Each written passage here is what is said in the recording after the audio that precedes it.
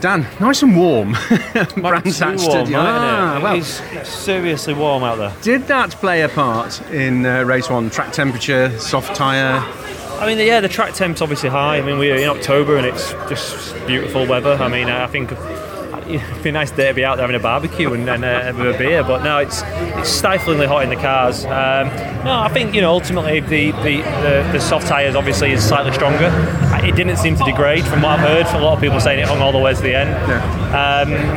The guys in front of me all used it, so I'm happy with that because I ended up fifth. I was the first of the medium, so for me it was a really good race. So hopefully I can bring home another good result in this one. Race one was interesting. You and Dan Rowbottom were obviously working for the team in that. Did that go to plan? Yeah, ultimately, Dan did a great job in qualifying, as did Ash. Obviously, Ash had his own job to do off the softs, on the front.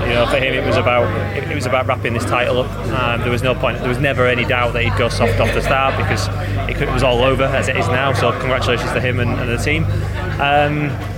But yeah, me and Dan chose ulterior strategy. Obviously, hoping the day comes back towards us. Obviously, you don't want to. We're a very similar pace, and obviously we're in a very interesting battle with BMW.